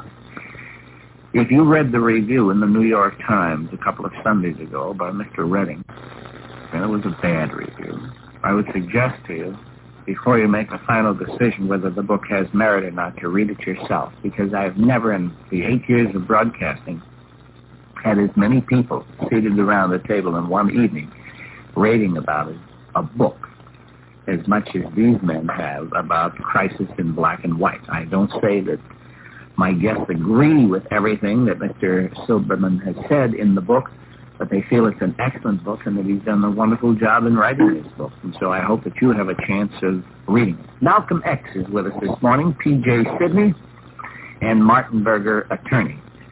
I understand you were trying to get in there before to say something, and you just didn't know how to cut in, right? Right. You could do it with a typewriter, but not with a microphone. Well, I can only speak secondhand here, Malcolm, but there's an a large volume of literature now suggesting that a great many American Negroes do have a problem when they visit Africa in several ways. One is a certain degree of ambivalence about their relationship with Africa. One Negro friend said to me, well, when I land and meet somebody whose great-great-great-grandfather sold my great-great-grandfather into slavery, should I thank him or swipe him? Africa reminds me of what Joseph did in the Bible. Joseph was sold into slavery by his brothers. But after being sold into slavery, he became a ruler in that same land, and he forgave his own brothers who sold him. But he never forgave Pharaoh who bought him. It's not just having been sold into slavery. I think part of it is the picture of Africa which Americans have taught for several centuries now, so that Africa, for most Negroes, has been a great source of pain. This is a shame in their background. When they think of Africa, they think of the picture in their geography textbook of the naked savage holding a spear. But they're getting away from that now. They're getting away from it, but this creates a problem. Another problem has to do simply with the degree to which the comforts and conveniences of modern life are taken for granted. And when they get to Africa, in the same way as when they get to almost any European country, except perhaps for Britain, the telephones don't work terribly well, the plumbing doesn't work terribly well, the air conditioning doesn't work or it's non-existent. People's conception of time is different. There are the questions of the conveniences we take for granted, which make life different, and they become very conscious of these things. And then there are cultural differences. The question of time, for example. In Africa, in a great many European societies, all through the Middle East, time has a totally different, plays a totally different role than it does here. People are an hour late for an appointment. This is simply taken for granted. This bothers them. There seem to be these are the reports that Harold Isaacs in his book The New World of Negro Americans. I don't think any person has ever written in a manner to do more greater injustice to the relations between Africans and Afro-Americans than Isaacs. And in his book, it looks like he is skillfully trying to make it appear that it's impossible for the Afro-American to go back to the African continent and be accepted by his African brother or fit into or adjust himself to African society. And much of what Isaac points out in his book, I found to be other than true in my visits over there. I was with the Afro-American colony, let us say, in several of the different African countries. And these same problems that Isaac pointed out, I found not to be true. The Afro-Americans whom I met were very, very happy. They had fit right into the economic system, into the political system, and were adjusting themselves to the entire cultural pattern. And I just can't see how you yourself know of the many whites, the Europeans, who have settled on the African continent.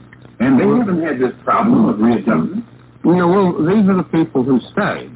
The people who, therefore, the ones who stayed are the ones who were able to adjust. Richard Wright went to Africa with great expectations, and he found it a very shattering experience because he suddenly became conscious, as PJ said, of how much of an American he was. Richard Wright's daughter is living in Accra right now, and she was telling me while I was there that the reason she's in Accra was because she felt that the world misunderstood what her father had written about Africa. And she had moved to Accra to try and build a better bridge of understanding or to regain some of what she felt her father lost by this misunderstanding of even Africans concerning that which he read about, what he wrote about his experiences in Africa. And I hope I don't appear dogmatic, but I cannot buy from anyone the idea that there is something about the African continent and African culture that's so repulsive that the Afro-American can adjust himself into it. You injected the word repulsive. Now, just a minute. I'm not going to let you build up any straw men. Nobody said repulsive. Actually, you're also seeing this as sort of either or. There are quite evidently people who adapt very well, but also there are other people who feel as Wright felt, and I don't think that his daughter is going to change the fact that he felt as he felt at that time. She may feel differently now, and there may be some other people who feel differently. But there is a considerable body of opinion that we are Americans, and I don't really find anything that wrong with being an American. The only thing I find difficult is when people deny me the opportunity to be an American as fully as I would like to be. So I think that let us not make a fetish of going back someplace. I don't think that, I don't want you to get the impression that I'm speaking of a physical return or migration to Africa. In my travels to Africa, I came away of the opinion that the Afro-American would be better off remaining physically in America. But at the same time, he would have to migrate culturally, psychologically, and philosophically back to Africa to regain some kind of spiritual bond, which in turn would help enhance our political and social and economic position right here in this society. Well, I think that we're not too far apart in the sense that I feel that the American Negro has to get some sense of identity and some sense of pride. However, just a moment.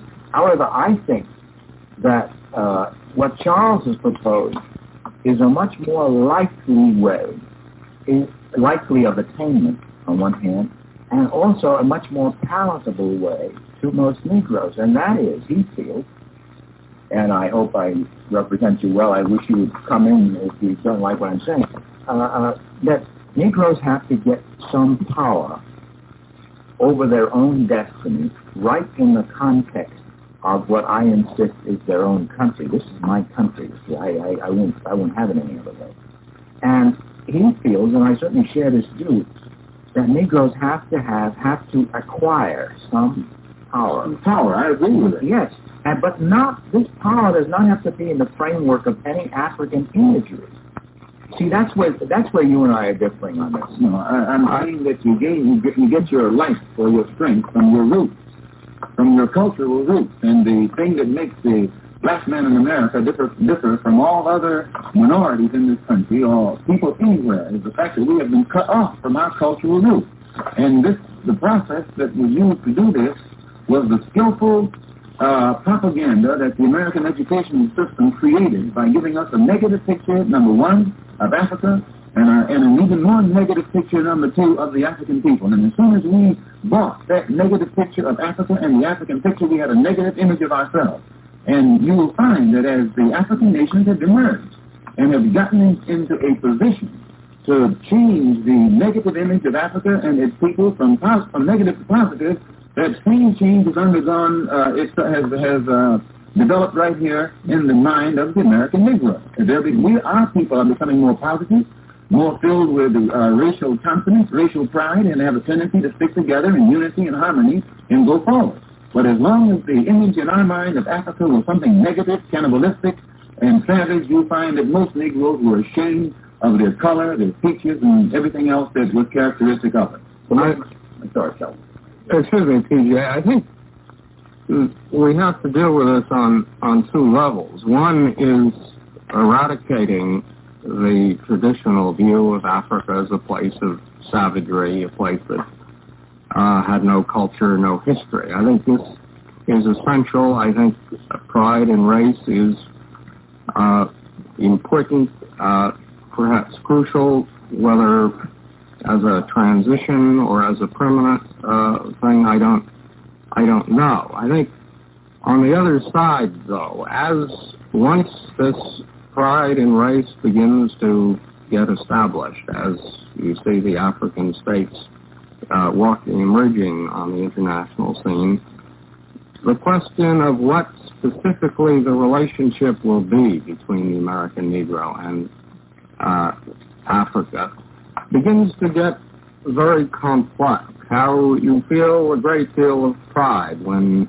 Ghana was created, Nkrumah emerged on the world scene. But how do you feel when Nkrumah begins imprisoning all of his political opponents and passing laws which in effect convert? Let's stop again. He's not imprisoning political opponents. He's imprisoning Africans who have allowed themselves to become agents of what is known as neo-colonialism. And in the West, anytime an African shows any kind of independence of the West, he's classified as a dictator.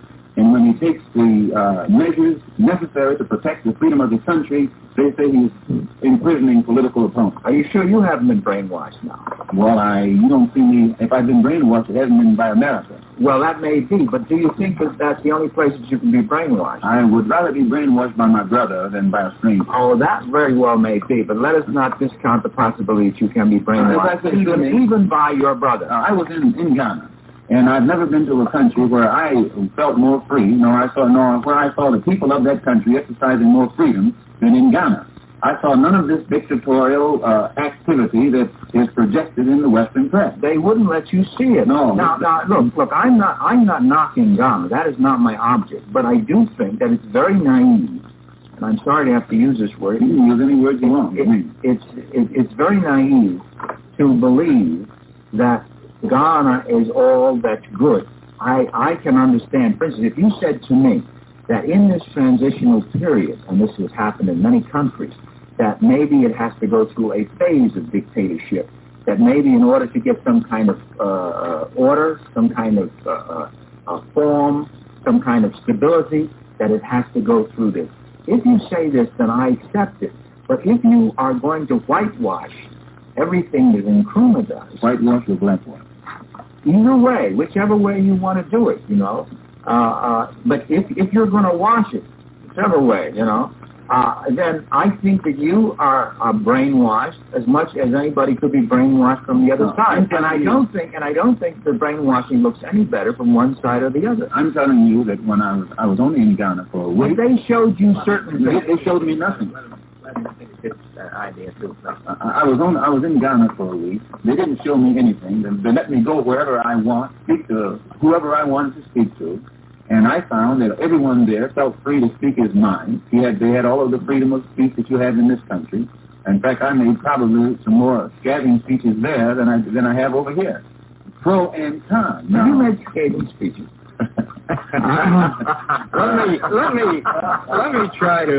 Let me try to shift the discussion a bit, Malcolm, because I don't think we want to really get into a debate here as to whether Ghana is good or bad. The point that I'm making is that the Africans are human beings, and there are going to be African societies that are good, African states which are bad. Let's leave out our individual judgments as to which fall into which category.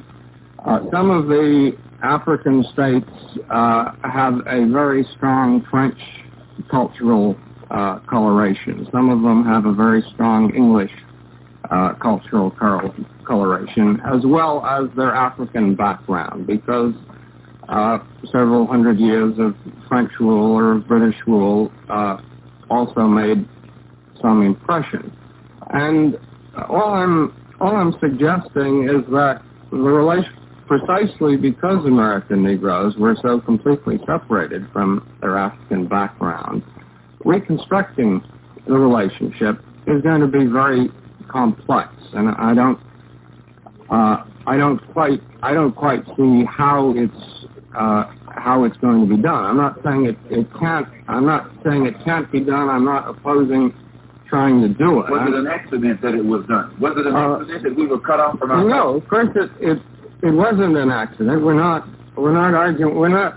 arguing about that. I'm simply arguing that having been in the United States for several hundred years, having been separated for this time, there is a separation, and that the solution, however important, re-establishing some relationship with Africa may be, this is only one part of the solution. That the more important part, and it's an important part, I'm not in any sense derogating it. I'm simply arguing that because the American Negro, for better or for worse, has to live his life in this country, the solution has to be found very much more here. And it's for this reason that I I have a chapter on Africa and on the need to reestablish some relationship. The more urgent, if you will, or the more important part of the solution lies in overcoming the sense of powerlessness. Can you overcome it if you don't know what caused it in the first place? Oh, yes, you can. It seems to me you can recover from a disease without necessarily knowing the origins of it. I don't think you have to know the origins of it. Example, Sidney. Was it an accident that we were cut off from our culture, and was it necessary to cut us off from our culture in order to make us the slaves that we ultimately became? You want to establish blame, no, Malcolm. Not blame. I'm not interested in blame. But this is what I like about this book, Crisis in Black and White. It points out there are too many facets of our condition today that the average Negro wants to duck. He wants to sidestep. And until we can face up to the real low level that we were brought down to, we won't know what it will take to bring us out of it. The average Negro today wants to make believe that we haven't been had our neck broken. And he wants to walk around like his neck has been healed when he hasn't yet admitted that it was broken. Gentlemen, let me interrupt here for a moment. We're talking with the author of the book titled Crisis in Black and White, Charles E. Silberman. Malcolm X, P.J. Sidney, and Martin Berger with us this morning. And I think at the time when I interrupted to take care of some business, you wanted to make a point, Charles. I think we really are in closer agreement here than perhaps we've sounded. Let me read just one paragraph from the ultimate source. Page 184. Source go with them. I think at least this sums up how I feel better than anything else I know, whether it's right or wrong. Here's the way I put it in a book. It is in the United States, in short, and only in the United States, that American Negroes will be able to resolve their problem of identification. To be sure, Negroes must recapture their African past, because denying them a place in history has been one of the means whites have used to keep them down. And they must find some basis on which to relate to Africa, because denying that relationship has been central to Negro self-hatred. But building a bridge to Africa past and Africa present is simply a means of erasing the old stigma of race. It is not a base on which Negroes can erect a new identity. For American Negroes have been formed by the United States, not by Africa. Africa gave them their color, but America gave them their personality and their culture. The central fact in Negro history is slavery. Negroes must come to grips with it, must learn to accept it not as a source of shame, the shame is the white man, but as an experience that explains a large part of their present predicament. Only if they understand why they are what they are can Negroes change what they are. Identity is not something that can be found. It must be created. I buy that. But what you're admitting here is that the Negro is suffering from cultural colonialism. If I understand you correctly here, when you say Africa gave them their color, but America gave them their personality and their culture. This is what in Africa today is referred to as cultural colonialism, that our personality is not the personality that stems from our basic nature, from our likes and dislikes, but it is a personality that has been forced upon us by the conditions under which we live. It's not a personality that we reflect because we are free to do as we please or as we like, but it's a personality that stems from slavery. And in some writings of Eleanor Roosevelt that I read somewhere at some time or other, she pointed out that whenever a person is denied his human rights, he doesn't have the opportunity to develop a personality. He can't. His own personality can't come to the fore. And in America, my contention is that the Negro has no personality. He doesn't know his personality until he has complete freedom. And then in this atmosphere of complete freedom, he's able to develop from his natural urges, likes and dislikes, a personality that's unique to him.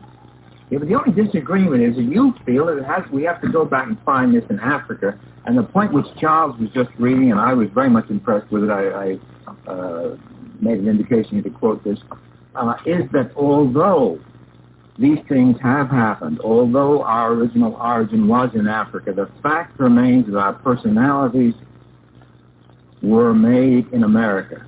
And therefore, whatever identity we find has to be in this context, whether we like it or not. Yeah, personalities like Stephen Fetchit. Well, finding there must be something between Stephen Fetchit and going all the way back to Ghana. You see, you take Israel, take the Jews in this country. In this country, since Israel was established, the Jews don't migrate physically from America back to Israel. They stay here in America, but they do migrate culturally. A great many of them don't migrate culturally to Israel either. Still, a great many of them don't, and they succeed, and they fulfill themselves quite well without migrating, even intellectually. Still, you'll find that the American Jews support Israel. They migrate culturally, they migrate philosophically, psychologically, and this cultural, philosophical migration of the American Jew back to Israel, though he stays here physically, has helped or enhanced the political and economic position of the Negro, of the Jew in America. All I'm saying is that just as the Jew can stay here and still have cultural links with Israel, the 22 million Afro-Americans here in the United States can also remain here, but we'll find that we will have a stronger spiritual force, stronger bonds, stronger unity if we forge some kind of cultural... I'm really arguing, Malcolm, is that when you use the phrase we have to forge some kind of bonds, that this is a very complex problem. I agree this is a fine thing to do, and I agree that the creation of the State of Israel helped Jewish self-confidence enormously in the United States. There was a great sense of pride to see a Jewish state recreated. But the relationship between American Jews and Israel goes back for several thousands of years. There is a tradition of identification with Israel as the spiritual homeland that was not destroyed the way as the American Negro's relationship with Africa. This is my point. Was destroyed. No, my point. You're making a different point. My point is that that because the American Negro's relationship with Africa was destroyed, recreating it is a complex thing. And all I can tell you is that while the relationship between the American Jew and Israel is extremely important, it's not completely a bed of roses either. There are real problems in both directions in the relationship, which are beginning to emerge. And I can tell you that as a very strong, lifelong Zionist, when I went to Israel last summer, I had the kind of experience PJ was describing that American Negroes have in Africa. I was enormously impressed with the country. I want very much to go back and visit it again. I think it's one of the most exciting places on earth. But I was enormously conscious, more conscious than I had ever been before, of how much I'm an American. And the reason was simply that the day-to-day culture of Israel is essentially the culture of Western Europe. But these disappointments didn't make you think being a Zionist. No, and I'm not speaking of it in terms of a disappointment. I'm simply saying that I was aware of differences that didn't exist before, because this is not an American culture. It still didn't make you think being a Zionist. No, but the point is that Afro-Americans are the same way. But we realize we're going to have problems, just as you have problems trying to identify with Israel. But we can surmount these problems and still forge spiritual bonds with our African brother. That doesn't mean we have to go back over there. If brothers like Sidney want to stay here, and I want to go back, then I can help him from there, and he can help me from here. I'll send you a care package. Okay. Now, I have found, and this has been brought up very frequently, and I'm a little surprised, Malcolm, that you bring it up, because other people have made the comparison between Negroes' loss of heritage and the Jews' displacement, so to speak. And I always find this comparison very unfortunate, because in the worst times of Jewish oppression, they have always had among them some old Jew who could carry the word, who could tell the young people of their history. And by your own words before, we were cut off in a very different kind of way. And therefore, I think we should just drop the illustration of Israel altogether, because there's just no comparison. There's just no comparison whatsoever. And I think that whatever identification we're going to make, it is all very well for us to have as a passing piece of knowledge that we did not come from nothing. But beyond that, I think we have to forget it, not become preoccupied with any relationship to Africa, but rather to try to make our identification as Americans and as Americans with a particular kind of history. Particular kind like what? Like the history which is very well known, which you know, the history of slavery and all that. You don't want to go back. You don't want to go back beyond slavery. I want to know it academically, but I cannot emotionally. This doesn't do very much to me. And why do the people read the history of the Greek Empire, Roman Empire, and these other European? Oh, different people read it for different purposes. Sometimes they read it to instruct them as to the way things have happened. Having a knowledge of the past gives you a better understanding of the present. Understanding is one thing, but you're suggesting, I think you put it very clearly, an emotional bond, a spiritual bond. This is quite a different thing from an academic understanding and a profiting from an academic understanding. And I think you're mixing these two. No, I think that Malcolm is making a very valid point, and I think then he goes too far with it. I think that he's making a valid point that there must be a recreation of the African past in order to indicate not only to the Negro but also to the white the fact that there was a great civilization created in Africa far beyond anything that many of us know about. I think Mr. Silberman has indicated to many of us who haven't the slightest idea of the facts of history, that there are areas that are completely blank to us. And I think the Negro should know it, and I think the white should know it. I don't think there's any question about it. However, you're saying something beyond what the quotation Mr. Charles had read you. He said that, to be sure, Negroes must recapture their African past. And I quite agree. I imagine you do agree. But you go beyond that. You say there must be the creation of spiritual, moral. Welcome back. And that was a radio panel discussion with Malcolm X and Charles Silberman, author of the book Crisis in Black and White. And that took place in June of 1964 in New York City. That's going to conclude our program for today. You've been listening to the Pan-African Journal, the special worldwide radio broadcast for Thursday, February the 22nd, 2024. And we've been broadcasting from our studios in downtown Detroit.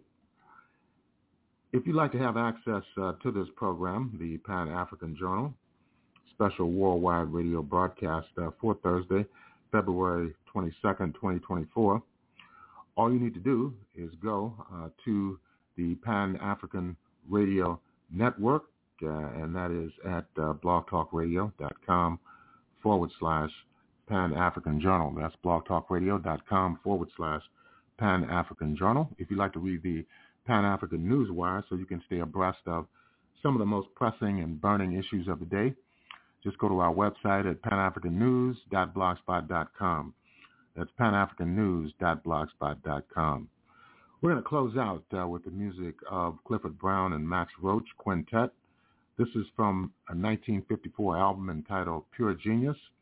This is Abayomi Azikiwe signing off, and have a beautiful week.